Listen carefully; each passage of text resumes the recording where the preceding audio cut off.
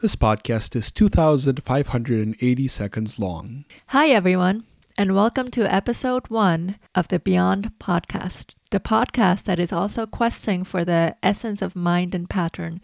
This is a podcast for anyone who owns a coffee table book about coffee tables.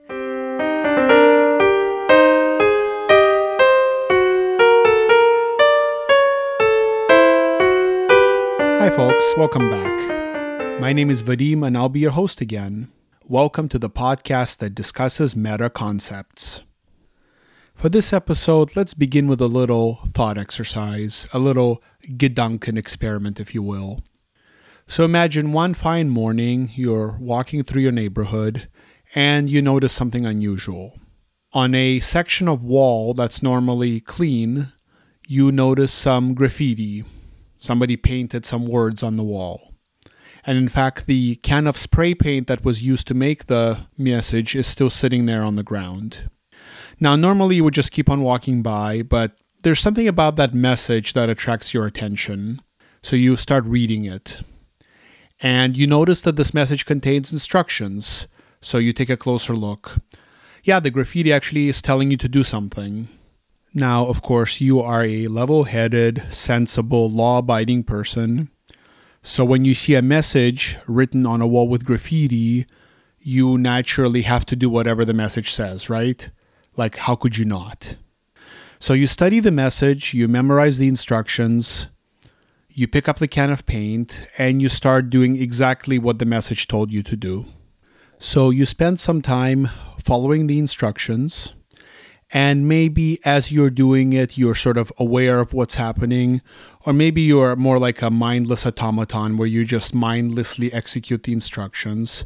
But in either case, when you're done, you put down the can of spray paint and you take a step back and you realize that what you had done is to copy the entire message onto a new section of wall. You've graffito tagged public property.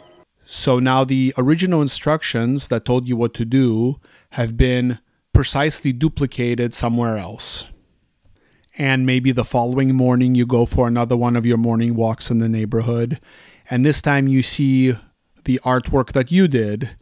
And once again, you might feel compelled to follow the instructions on the wall.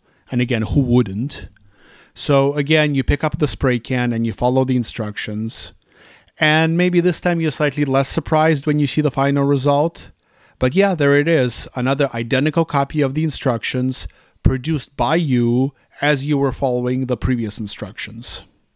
So in a few minutes, we'll talk about the significance of this thought exercise.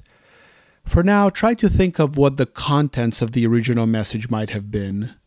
Like what instruction or instructions had to be on the wall that would cause you to duplicate the message with the instructions for duplicating a message, with the instructions for duplicating a message, which, well, you see where this is going. And you might already see some obvious possibilities, of course, assuming that the message was written in some natural language. But more on this later. Keep on pondering about it while we discuss something completely unrelated. And now for something completely different. So last week on the podcast, we talked about the concept of self-interpreting messages and just generally the challenges of communicating with like an alien intelligence. And one of the books we mentioned last week was a novella by Ted Chiang called Story of Your Life. That's the one that the movie Arrival was based on. And Ted Chiang, he's an American sci-fi writer, and his work has won a bunch of awards. Like, go check him out if you haven't already read his stuff. And today I wanted to talk about a different story of his. So back in 2008, he published a short story called Exhalation, like exhaling, exhalation. And I'd like to discuss some of the important plot points in this story. So if you're curious and you want to read this for yourself and be surprised, please go ahead and skip to time code 1118 in this podcast. That's nice about meta podcasts. They can give you this kind of self-referential information. Pretty cool, right? So are you okay with me discussing this story in detail? By the way, this story, it won the Hugo Award for Best Short Story of the Year. So really, please pause the podcast and go read it. I will wait. Did you finish reading it? Okay. But regardless, I'm going to focus on just one element of the story to minimize spoilers. Okay, here we go. So once upon a time, there was a society of intelligent, conscious, mechanical beings. These creatures, they were not made of flesh and blood, but instead from titanium and gold and other metals. My body's 40% titanium!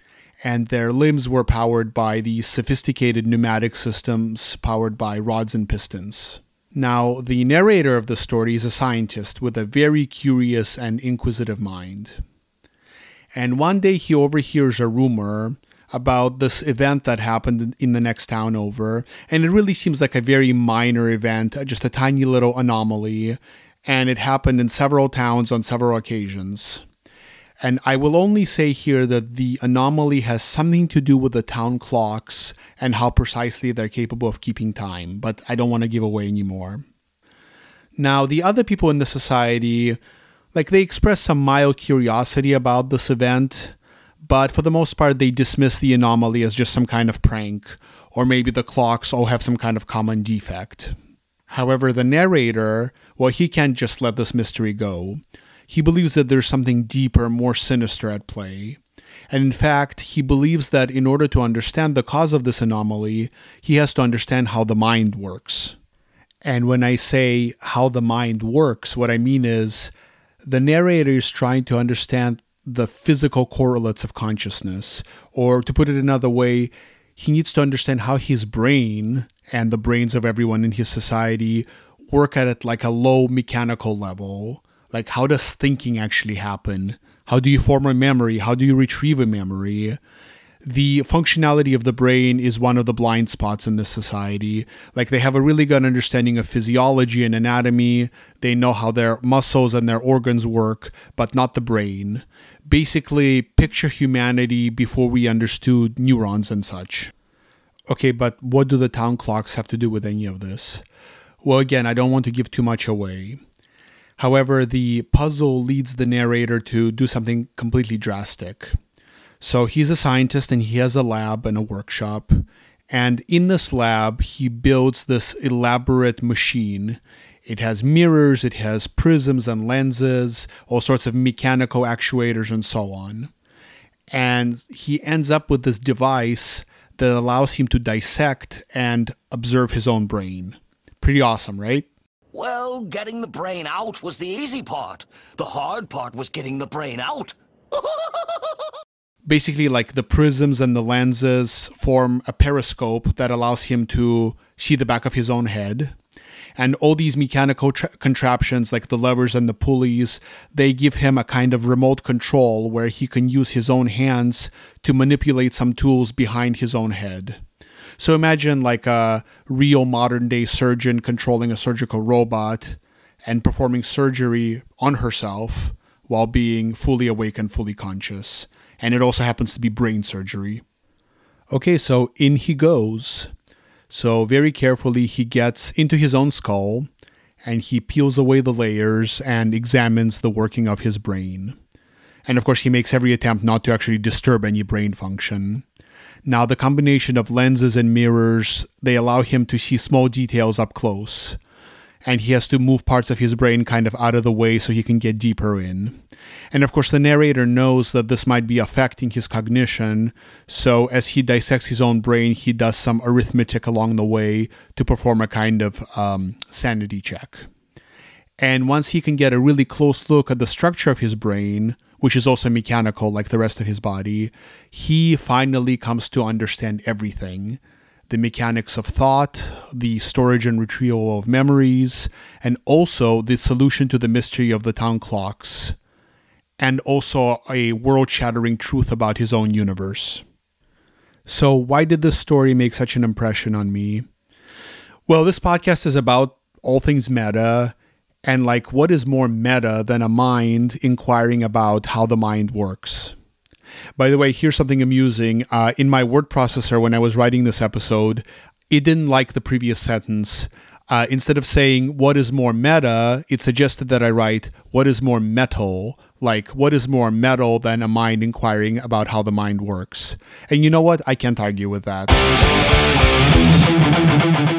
So I just want to reiterate how cool and awesome this idea is. So you have a physical brain that gives rise to the mind. And I think philosophers would say that the mind supervenes on the brain. And in this story, the mind of the narrator affects physical processes such that the narrator's brain is dissected and exposed for the examination to satisfy the curiosity of the narrator's mind. Again, how meta is that? Or metal? I did mention that the narrator is made of titanium and gold, right? And it's not the case that the narrator was able to grasp the entirety of the state of his mind. I think that would be actually logically impossible. Or am I wrong? He wasn't able to, for example, point to a particular part of his own brain and say, hey, there goes a thought about me pointing to this particular part of my own brain. But he did come to understand the mechanics, just like we might understand how neurons fire or how signals might travel through nerves. And the mind somehow emerges from the complexity of it all.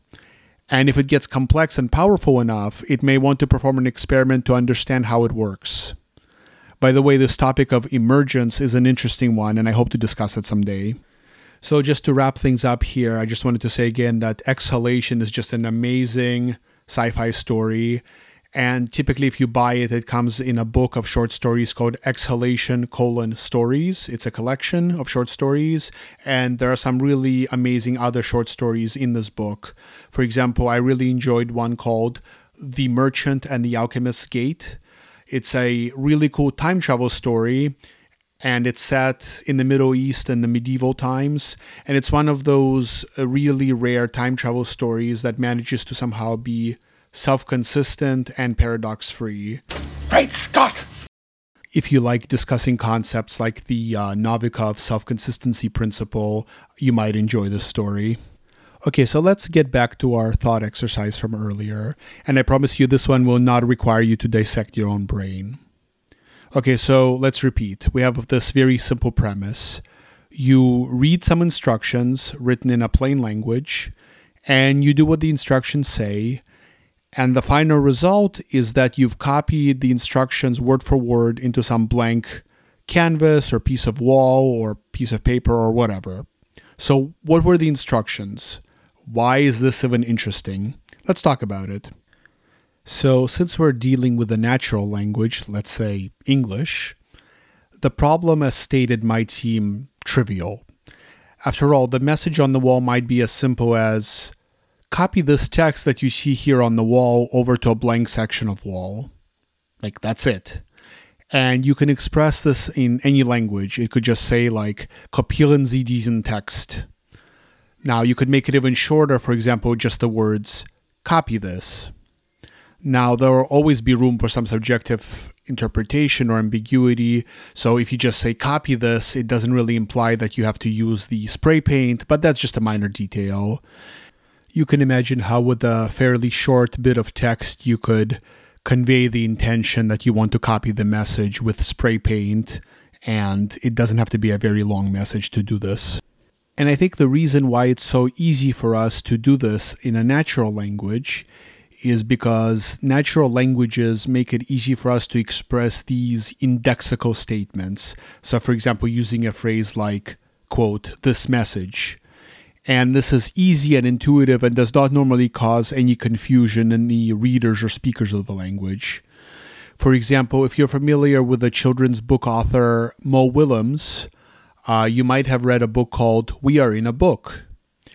And the two main characters in that book are Piggy, the pig, and Gerald, who's an elephant. And Piggy and Gerald realize that they are characters in a book, and they have a lot of fun with this concept. And in my experience, even when little kids read the story or have it read to them, they get it. They understand that a character in a book can refer to the book itself. So kids get meta, and they can even find it pretty funny. So what if we make this problem a little bit more interesting? So instead of instructions written in a natural language like English or German or whatever, and instead of having a human follow these instructions, which, as we've shown, is actually pretty easy, what if instead we wanted to write a computer program in some programming language, and run this program on a computer. So let's rephrase this challenge in these terms.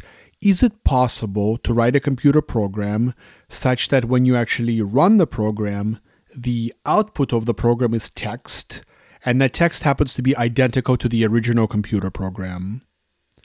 Now, at this point, it might be worth taking a step back to define some common concepts. I hope that even if you're not familiar with computer programming, that this exercise can be fun and relevant. Okay, so let's start with computer programs. What is a computer program? Well, informally, it is a sequence of instructions in a programming language for a computer to execute. Okay, that doesn't really clarify anything. Well, you probably know that computers are built to perform certain types of operations. For example, they are really good at doing arithmetic. You can give a computer a bunch of numbers and ask the computer to do math operations on them. You could also ask the computer to do these math operations and store the results of them in memory or retrieve the results from memory as directed. Computers can also do logic, like they can evaluate statements as being true or false. And computers can also perform input and output, like responding to you moving your mouse, or recording sound from a microphone for a podcast, or draw something on the screen, or send a message through the internet. However, the instructions that computers execute are very low level. They are usually stored as binary data, so just ones and zeros. And yes, you could theoretically program a computer by just writing these ones and zeros directly, and you might even get really good at it. You get used to it. I don't even see the code. All I see is blonde, brunette, redhead. And people really used to do this back in the day with things like punch cards. But the trouble with this approach is that it's very hard to work with computer code this way. Like, imagine that you write some code on a punch card, and then later that day you pick up the punch card and you look at those little holes in it, and you're just trying to figure out what your code was doing. And imagine if you're looking at someone else's code this way and you're trying to extend it or modify it. Again, this is possible. It's just not a very human-friendly way to build large, complicated software systems. So to make this all easier for humans, especially groups of humans collaborating on software projects, people invented programming languages. And these languages let you write text that is much more high level and closer to natural language than it is to the ones and zeros of the machine language. So in this text, you might say something like, I want you to take the following numbers, add them together, divide by however many values there are, and then print the result to the screen. And of course, there's a formal grammar involved, and you're only allowed to use certain specific keywords and commands to write the program. But at the end of the day, when you or someone else looks at the text of this program, as expressed in this high-level programming language, you can quickly deduce, oh yes, this is a program for calculating an average and printing the answer. I get it.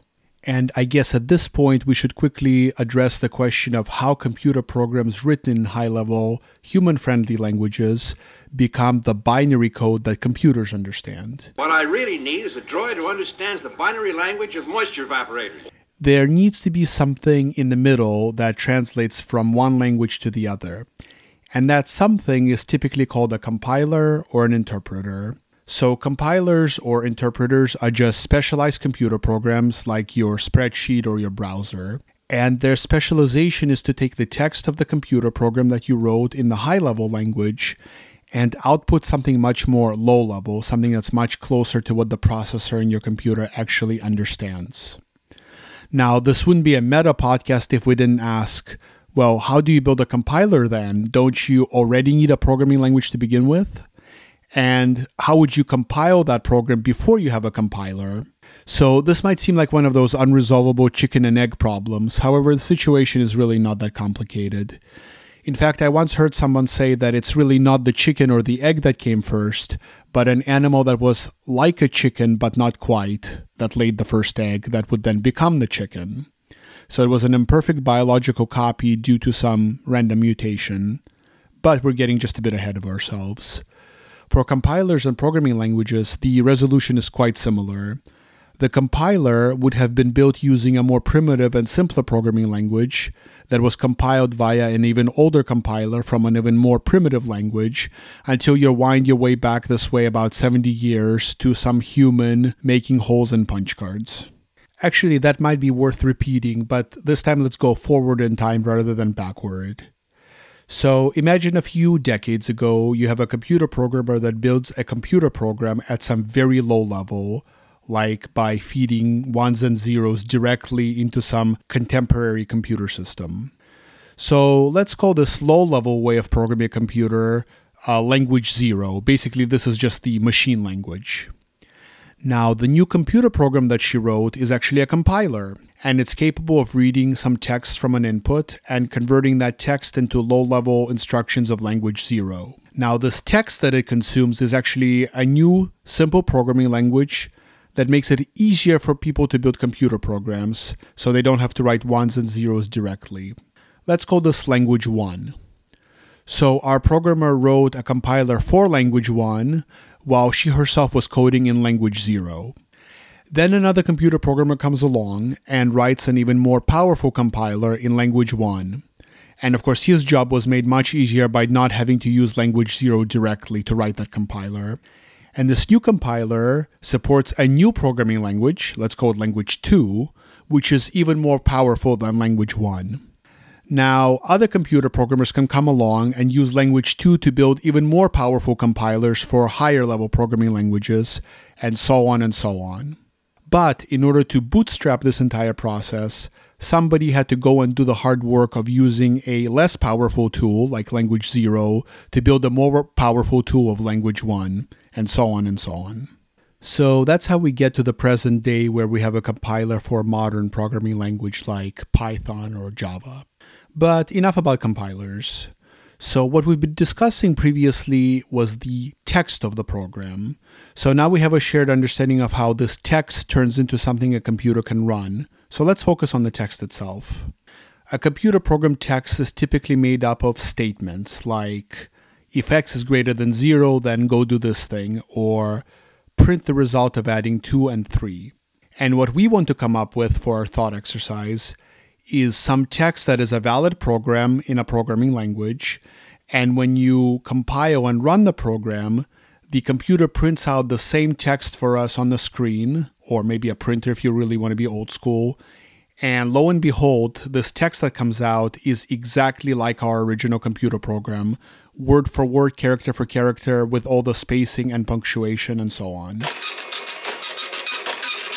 And the reason why this is challenging rather than trivial, like our graffiti exercise, is that most programming languages don't give programmers an indexical statement like, quote, this program. There is just no way to refer to the text of the code from within the program itself. Now, you could go and invent a new programming language that includes a special instruction called print this program. Yeah, you could do that, but that would be sort of cheating. By the way, if you study computer science, you get to build your own programming language sometime, typically as an undergrad.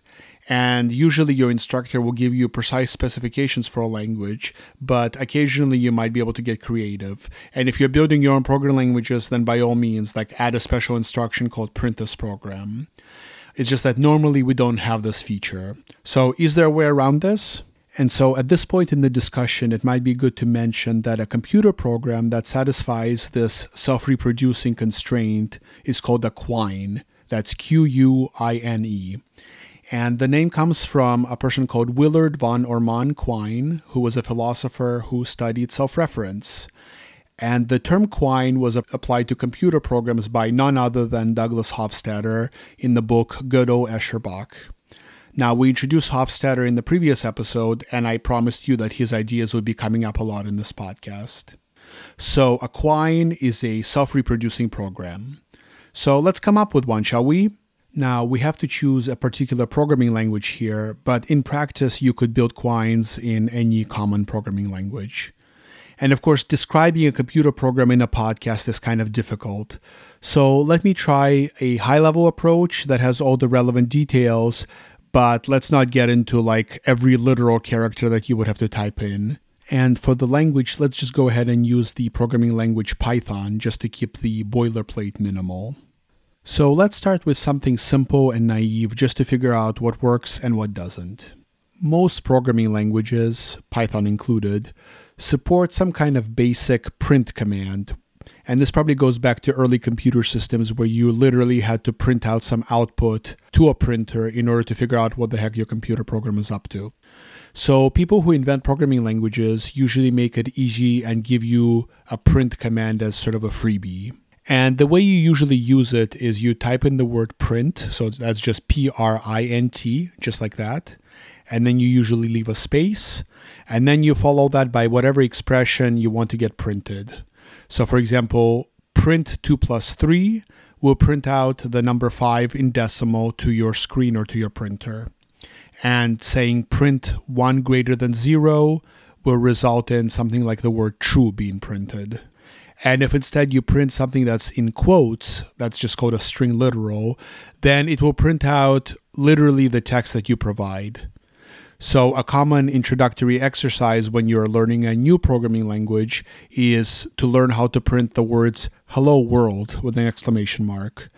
And in Python, or at least in older versions of Python, your program could be just the word print followed by a space, followed by a string literal like hello world in quotes.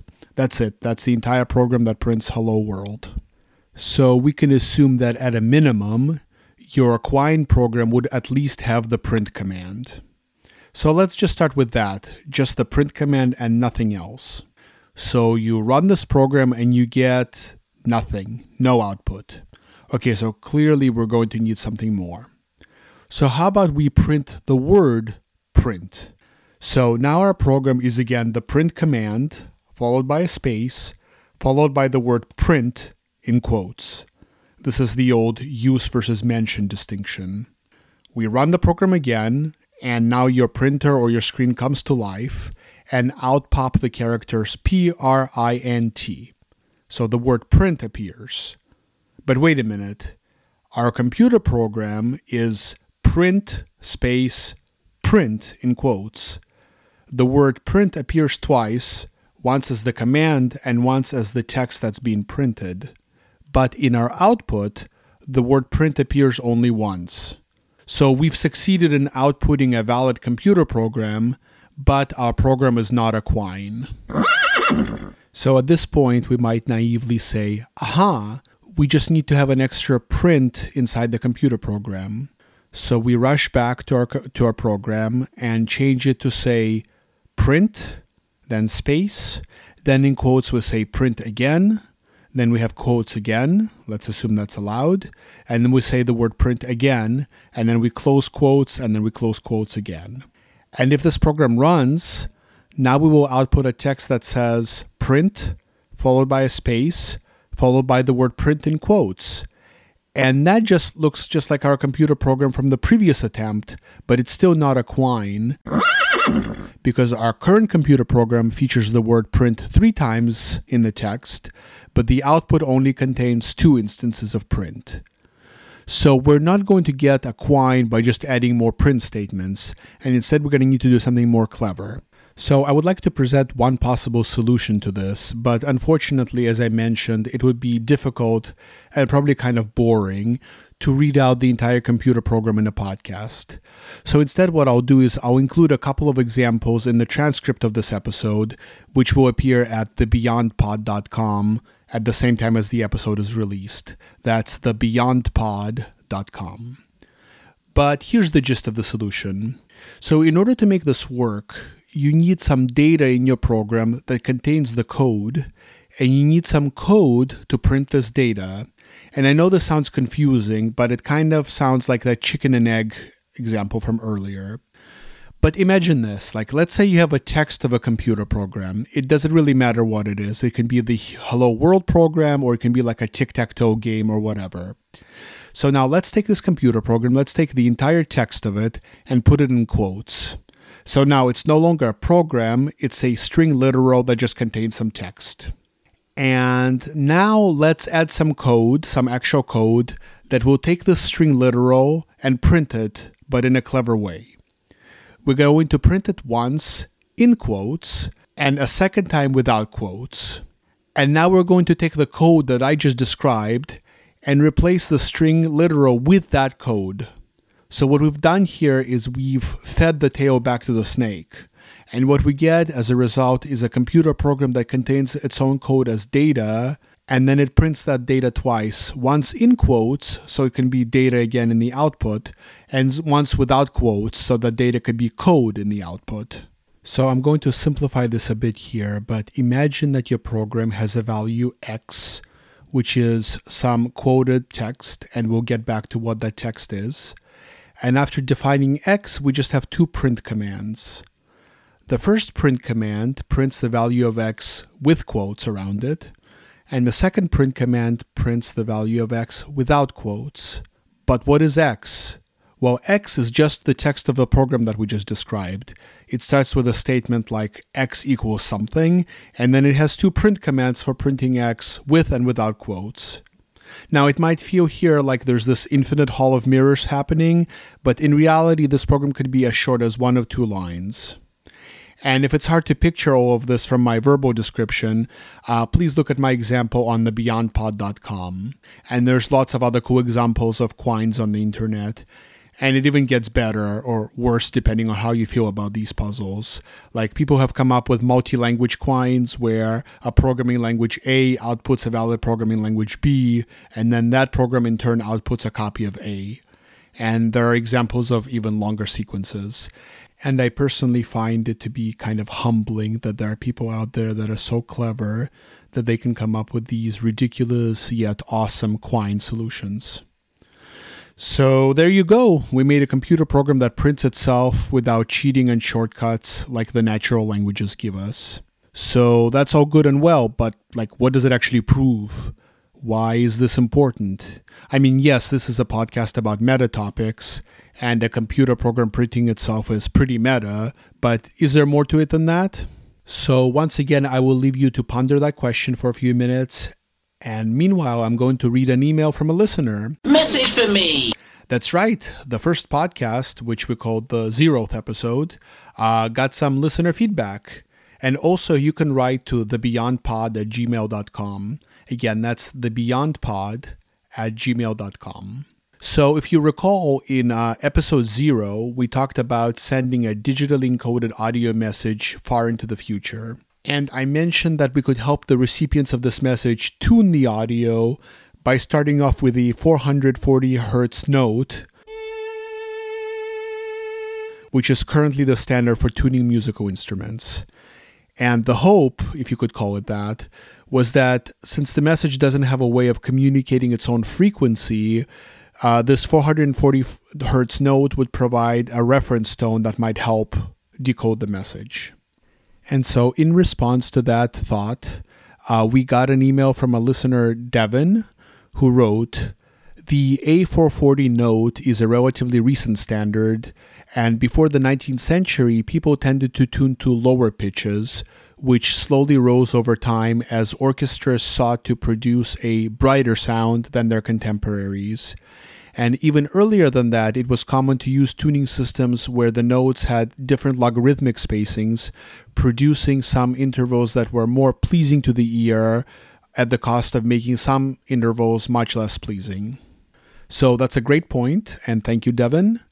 So in that episode, I had suggested that it might be difficult to communicate the concept of time and duration, and therefore it would be very hard to explain what a given frequency is, since frequency implies a unit of time. So I agree that it's silly to assume that some future humans are not going to know what a second is, but they'll still tune the piano the way we are tuning pianos for the last couple of centuries. Devin then goes on to say, "I had a comment about a glaring omission. How could you not talk about the greatest predecessor to The Arrival or Story of Your Life, the TNG episode Darmok? Obviously, a comment about a civilization that can only speak in metaphors would have been apropos here." Okay, another great point. So if you're not familiar with it, the episode Darmok was the second episode of the 5th season of the TV show Star Trek The Next Generation. Darmok and Gilad. at Tanagra. And in this episode, Captain Picard is abducted by an alien race that only communicates in allegories and cultural references. Like, think about your coworker that speaks in internet memes in casual conversation. Like, for example, your coworker that gets frustrated and says things like, "Angry lady yelling at cat." And if you have no idea what meme they're referring to, it might be hard to understand what they're trying to say. So this episode, Darmok, was very influential. First of all, it was a great episode of Star Trek The Next Generation. It was really great science fiction. And as far as I know, it also received some attention from academic circles. Like, there's been some academic discussion around it in the years since it first aired in 1991. Darmok and Jalad at Tanagra. Darmok and Jalad on the ocean.